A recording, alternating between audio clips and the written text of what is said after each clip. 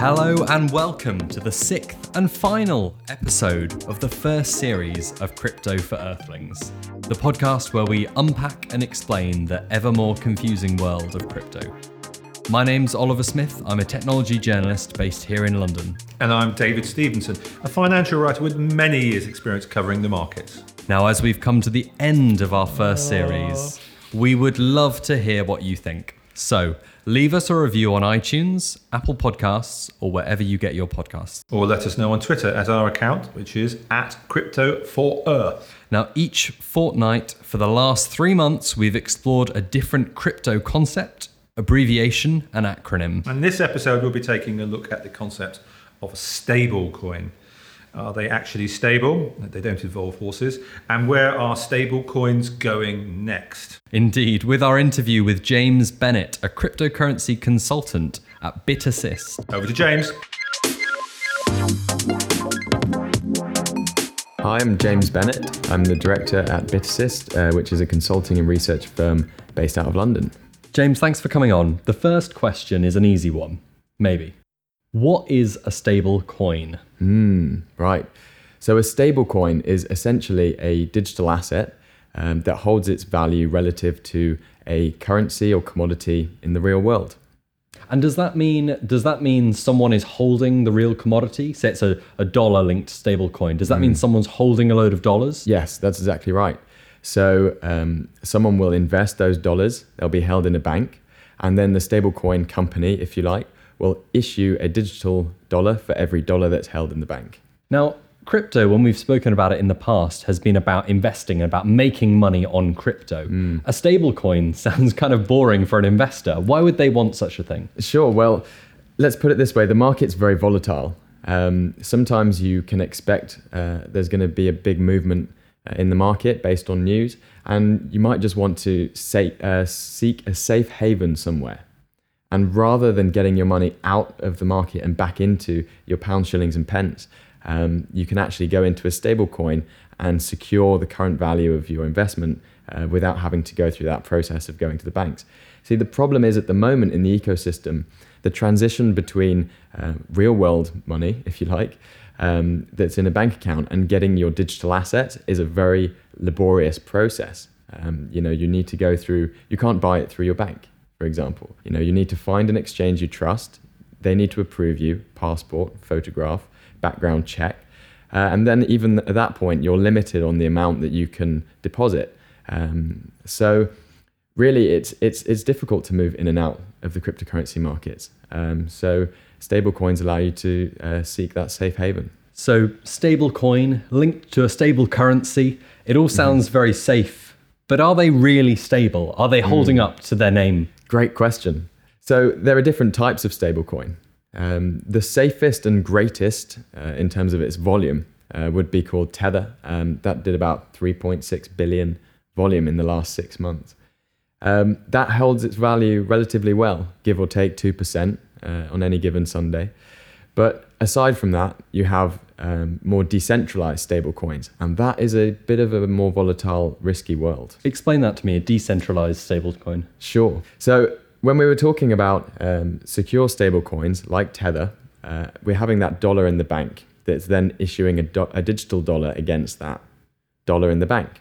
Now, when we're talking about more risky stablecoins, they don't have traditional fiat currencies like dollars or pounds backing their digital value.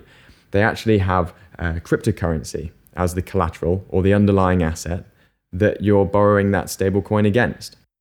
So what that means is that if the price of the cryptocurrency that you're borrowing against falls, then you're going to have some movement in the actual amount of the borrowings because you'll need to buy them back from the market. I see. And that leads to a more volatile price in those assets. Now, the whole conversation, it feels like trust is a big question here because I trust that this stablecoin is backed in a bank somewhere by the market cap of its valuation. Yeah. Is there a question around that trust? How can we be sure that there are bank vaults full of dollars backing these coins?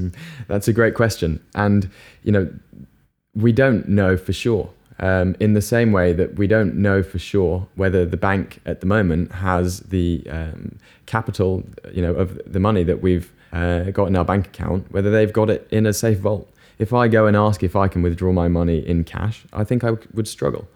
Now, it's the same when you come to these stable coins. Let's take Tether as an example. They have about $2 billion of digital dollars. So that means they have $2 billion of real dollars in a bank somewhere. And in order to prove that, we go through an audit. And an audit is essentially getting a firm that isn't connected to the company to come and look through the bank statements and say, yep, they've got $2 billion in their accounts. That information's hard to come by. It's not publicly available information. And because of the different structures that you have in banking, and especially offshore banking, it's quite opaque. So why do we trust them? Because everyone else trusts them. Sounds a bit like every other bank. Doesn't it just? My last question is, what is next for stablecoins? You've explained the basic stablecoin. You've explained the crypto-backed stablecoin. What's the future? What's coming next? The most exciting use case of a stablecoin, let's say, is in these digital contracts that we call smart contracts. So these are contracts without a third party intermediating the relationship between the two parties that the contract is tying in. What it means is that if we have this digital contract, maybe there's some value locked up in that contract. Say, something happens between us, we make a bet on the weather tomorrow, and the winner of the bet gets the money that's locked up in the smart contract. I'm not a betting man myself, but it's a good example and one of the first use cases. Now, imagine if you're getting paid out in Ethereum, the price has changed 8% from yesterday to today, as an example. So now maybe you made 8%, maybe you lost 8%, but maybe you don't want to gamble on top of the already gamble you've made in the price of that Ethereum. So pay out in a stable currency. You know what you're going to get? Exactly. If you pay out in a stable coin, you know that you're going to get the value that you agreed to when you signed into that agreement in the first place. Fantastic. Well, the weather is lovely here in London today. So James, thank you very much for coming on. Thank you. So some interesting topics there around stablecoins. I guess the question is, can stablecoins, can they get the weight of trust that they will be stable when there's all this volatility in the crypto world? Yeah, it slightly defeats the purpose of the exercise if they're unstable, doesn't it, really?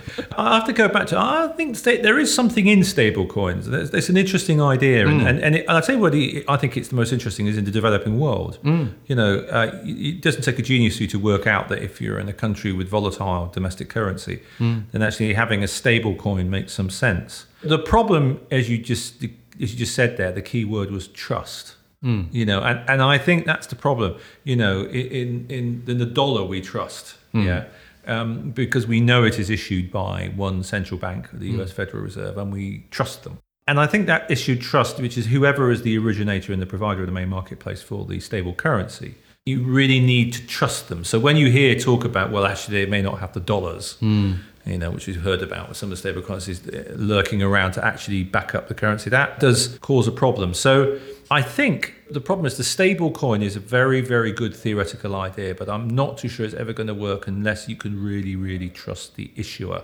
and the institution that stands behind it, which of course goes against the very nature of the whole decentralized, cryptocurrency, digital currency thing, which is you're not really trying to set up a kind of authority figure or authority entity that underwrites the backing of it. Whereas that is always the problem with stable coins. They are surrogates, and they're only going to be surrogates if the people who provide them you can trust. So I do think they're an interesting idea. Oddly enough, I'd almost imagine, I could imagine if the PBOC, the People's Bank of China, set up its own version of the dollar, so they could avoid, if they could avoid dealing in dollars, or God forbid, if the Iranians, who are currently at the receiving end of an American embargo, they set up a version of a stable coin that was, for all intents and purposes, a dollar and traded like a dollar, and was a dollar, but actually wasn't under the control of the U.S. Treasury and U.S. Federal Reserve. That's I can sort of almost imagine that the people who are probably best placed to do stable coins are probably governments. But again, it goes Ironically, yeah, because it goes against the whole point of it. I think stable coins are an interesting idea. I think the issues that have surrounded them have really, I think, started to question whether or not they can practically be implemented without that kind of central authority. Well, certainly one to watch. Now, David, what else has been happening in the crypto news this fortnight? What news stories out there have you spotted? Well, I mean, the overall arching story is that things are looking up a little bit for cryptocurrencies. It's a slightly better news story. A bunch of snippets that caught my eye was, shock horror. Financial Times actually ran a story, a morsel of a story at least, that Bitcoin had proven to be a better store of value than the Argentinian peso over the last 12 months. Now, I have to say that's a very low barrier and a low threshold to set yourself that you've actually done better than the Argentinian peso, a currency which is notoriously volatile. But, we are entering interesting terrain. I mean, there was one quote that which was quoted. It was a tweet. If an Argentinian had bought Bitcoin at the highest point of the biggest bubble in history in 2017, he would have been better off than leaving his money in his Argentinian bank account, tweeted Jose San Martin, a Mexico City-based investor. So that's interesting. The other one was the total market value of Bitcoin recently is now ticked up to $123 billion. And that's up 110%. It's trading over $6,700 per Bitcoin as we talk. And that's interesting. So I think what everybody's been watching for, and you get the technical analysts coming out, is everybody's looking for this kind of crucial technical point where momentum suddenly turns positive, because we've had over the last few months, we've had very strong negative momentum. And positive momentum can create its own kind of feedback loop. So I think we're in interesting territory. The other sign that maybe we've turned the corner, apart from the Financial Times maybe not being beastly about cryptocurrencies, is there's been an all-time high for the number of Bitcoin futures taken out, 33,677, according to the CME Group. And that's important because if you remember in previous programs, we talked a bit about futures contracts as the main way in which institutions trade in cryptocurrencies. And if those futures contracts have basically picked up, that would tend to indicate that more professional style investors and professional style products are beginning to come into the whole crypto culture. They're beginning to come back. So maybe we've turned a corner. I suspect not. And the reason I suspect not is that the main markets are very volatile. People are worried about a recession, worried about trade wars. And I'm not completely convinced that cryptocurrencies will avoid that kind of volatility carnage. They'll just get dragged into it. So I'm not utterly convinced myself. But what I do think has happened is I think we've probably seen the end of all of the kind of long tail of speculative investors who've probably all sold out now.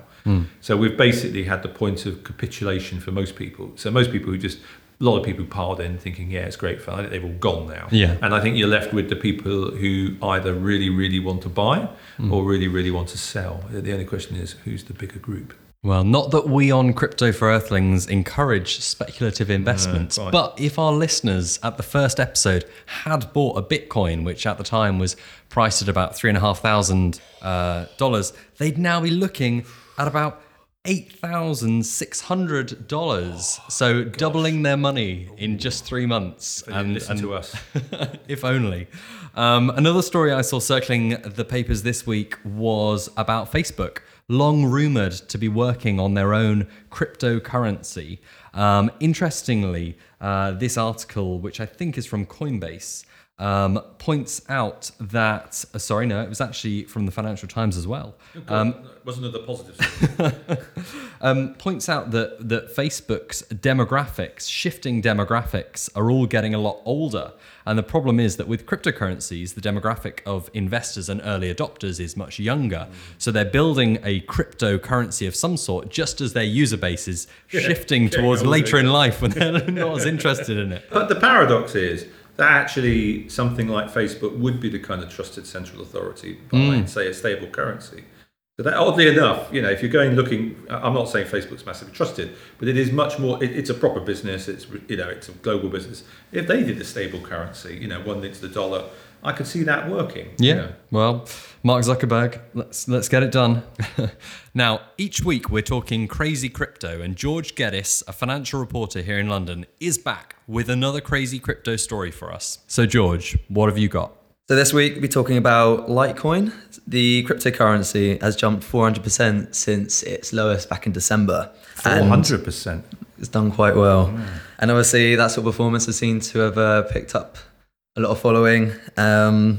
So much so that news channel CNBC got very excited and carried away on one of its shows saying, sell the house, sell the car, sell the kids and buy Litecoin. Which obviously the only people seem to be pessimistic about this sort of performance is in fact actually the Litecoin director Franklin Richards, which is telling people not to get too carried away as we could be going into a bubble very soon. But CNBC's reaction to this isn't the first time apparently, as it's actually quite frequent. Whatever CNBC say, usually people decide to do the opposite. So obviously Twitter quickly said, if they're telling you to sell your house, sell your kids, probably don't do that and don't buy Litecoin. That's the difference. The Financial Times, if they said it, definitely follow their advice.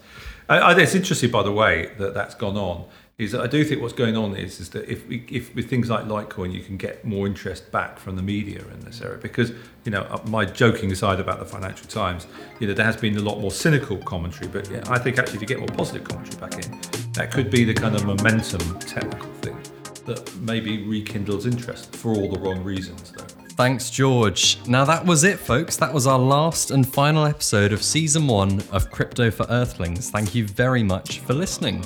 But don't worry, we're planning to come back later in the year when we'll be looking back at the crypto space, particularly from a kind of investor perspective. But in the meantime, we're also going to be bringing out over the summer a new podcast. Yes. Ooh. Shiny new one. And we're going to be looking at a whole kind of digital money space, particularly kind of looking at reviews of the big digital banks, the digital wealth services from a kind of consumer perspective. Because you may have noticed on Alt5, we've been building up our reviews over the last few weeks. So we're really going to be going to town talking about the whole kind of digital money services. And as I said, watch out, we will be coming back with more crypto stuff towards the end of the year. So keep an eye out for that. But that's all for now, folks. Until next time. Bye-bye.